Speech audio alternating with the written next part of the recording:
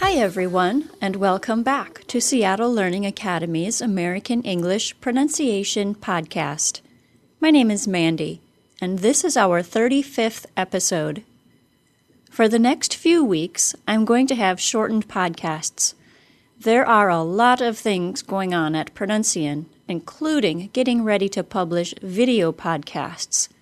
So, until I get all of that figured out and get everything else finished and announced, these will be, as we say, short and sweet. Today, I'm going to talk about 3 very frequently said homonyms. Homonyms are different words that are pronounced the same.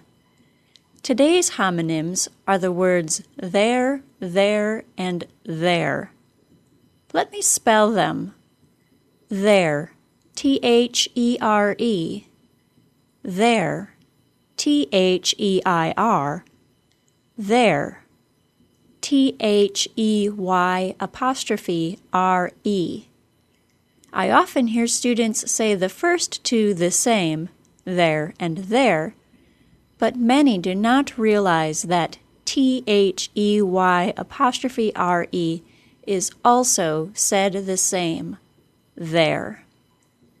The first sound is a voiced TH. Then we say an R-controlled vowel, the A-I-R sound. The word has only one syllable. If you're saying it as 2, it will sound like you're not saying the contraction for they are. It will sound like you are saying the words they and are. Say all 3 with me. There, there, there. It doesn't matter what order you're saying them in, they all sound the same. I most frequently hear students substitute a D sound for the voiced TH sound.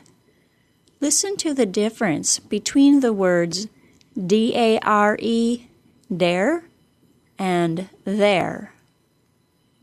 Dare, there. Dare, there. Some students also substitute a Z sound for a voiced TH.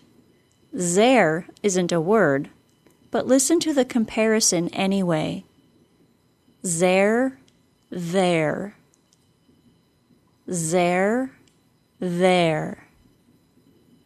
And as one last comparison, listen to there pronounced correctly as 1 syllable and incorrectly as 2 syllables. I'll say it correctly first. Correct? There. Incorrect?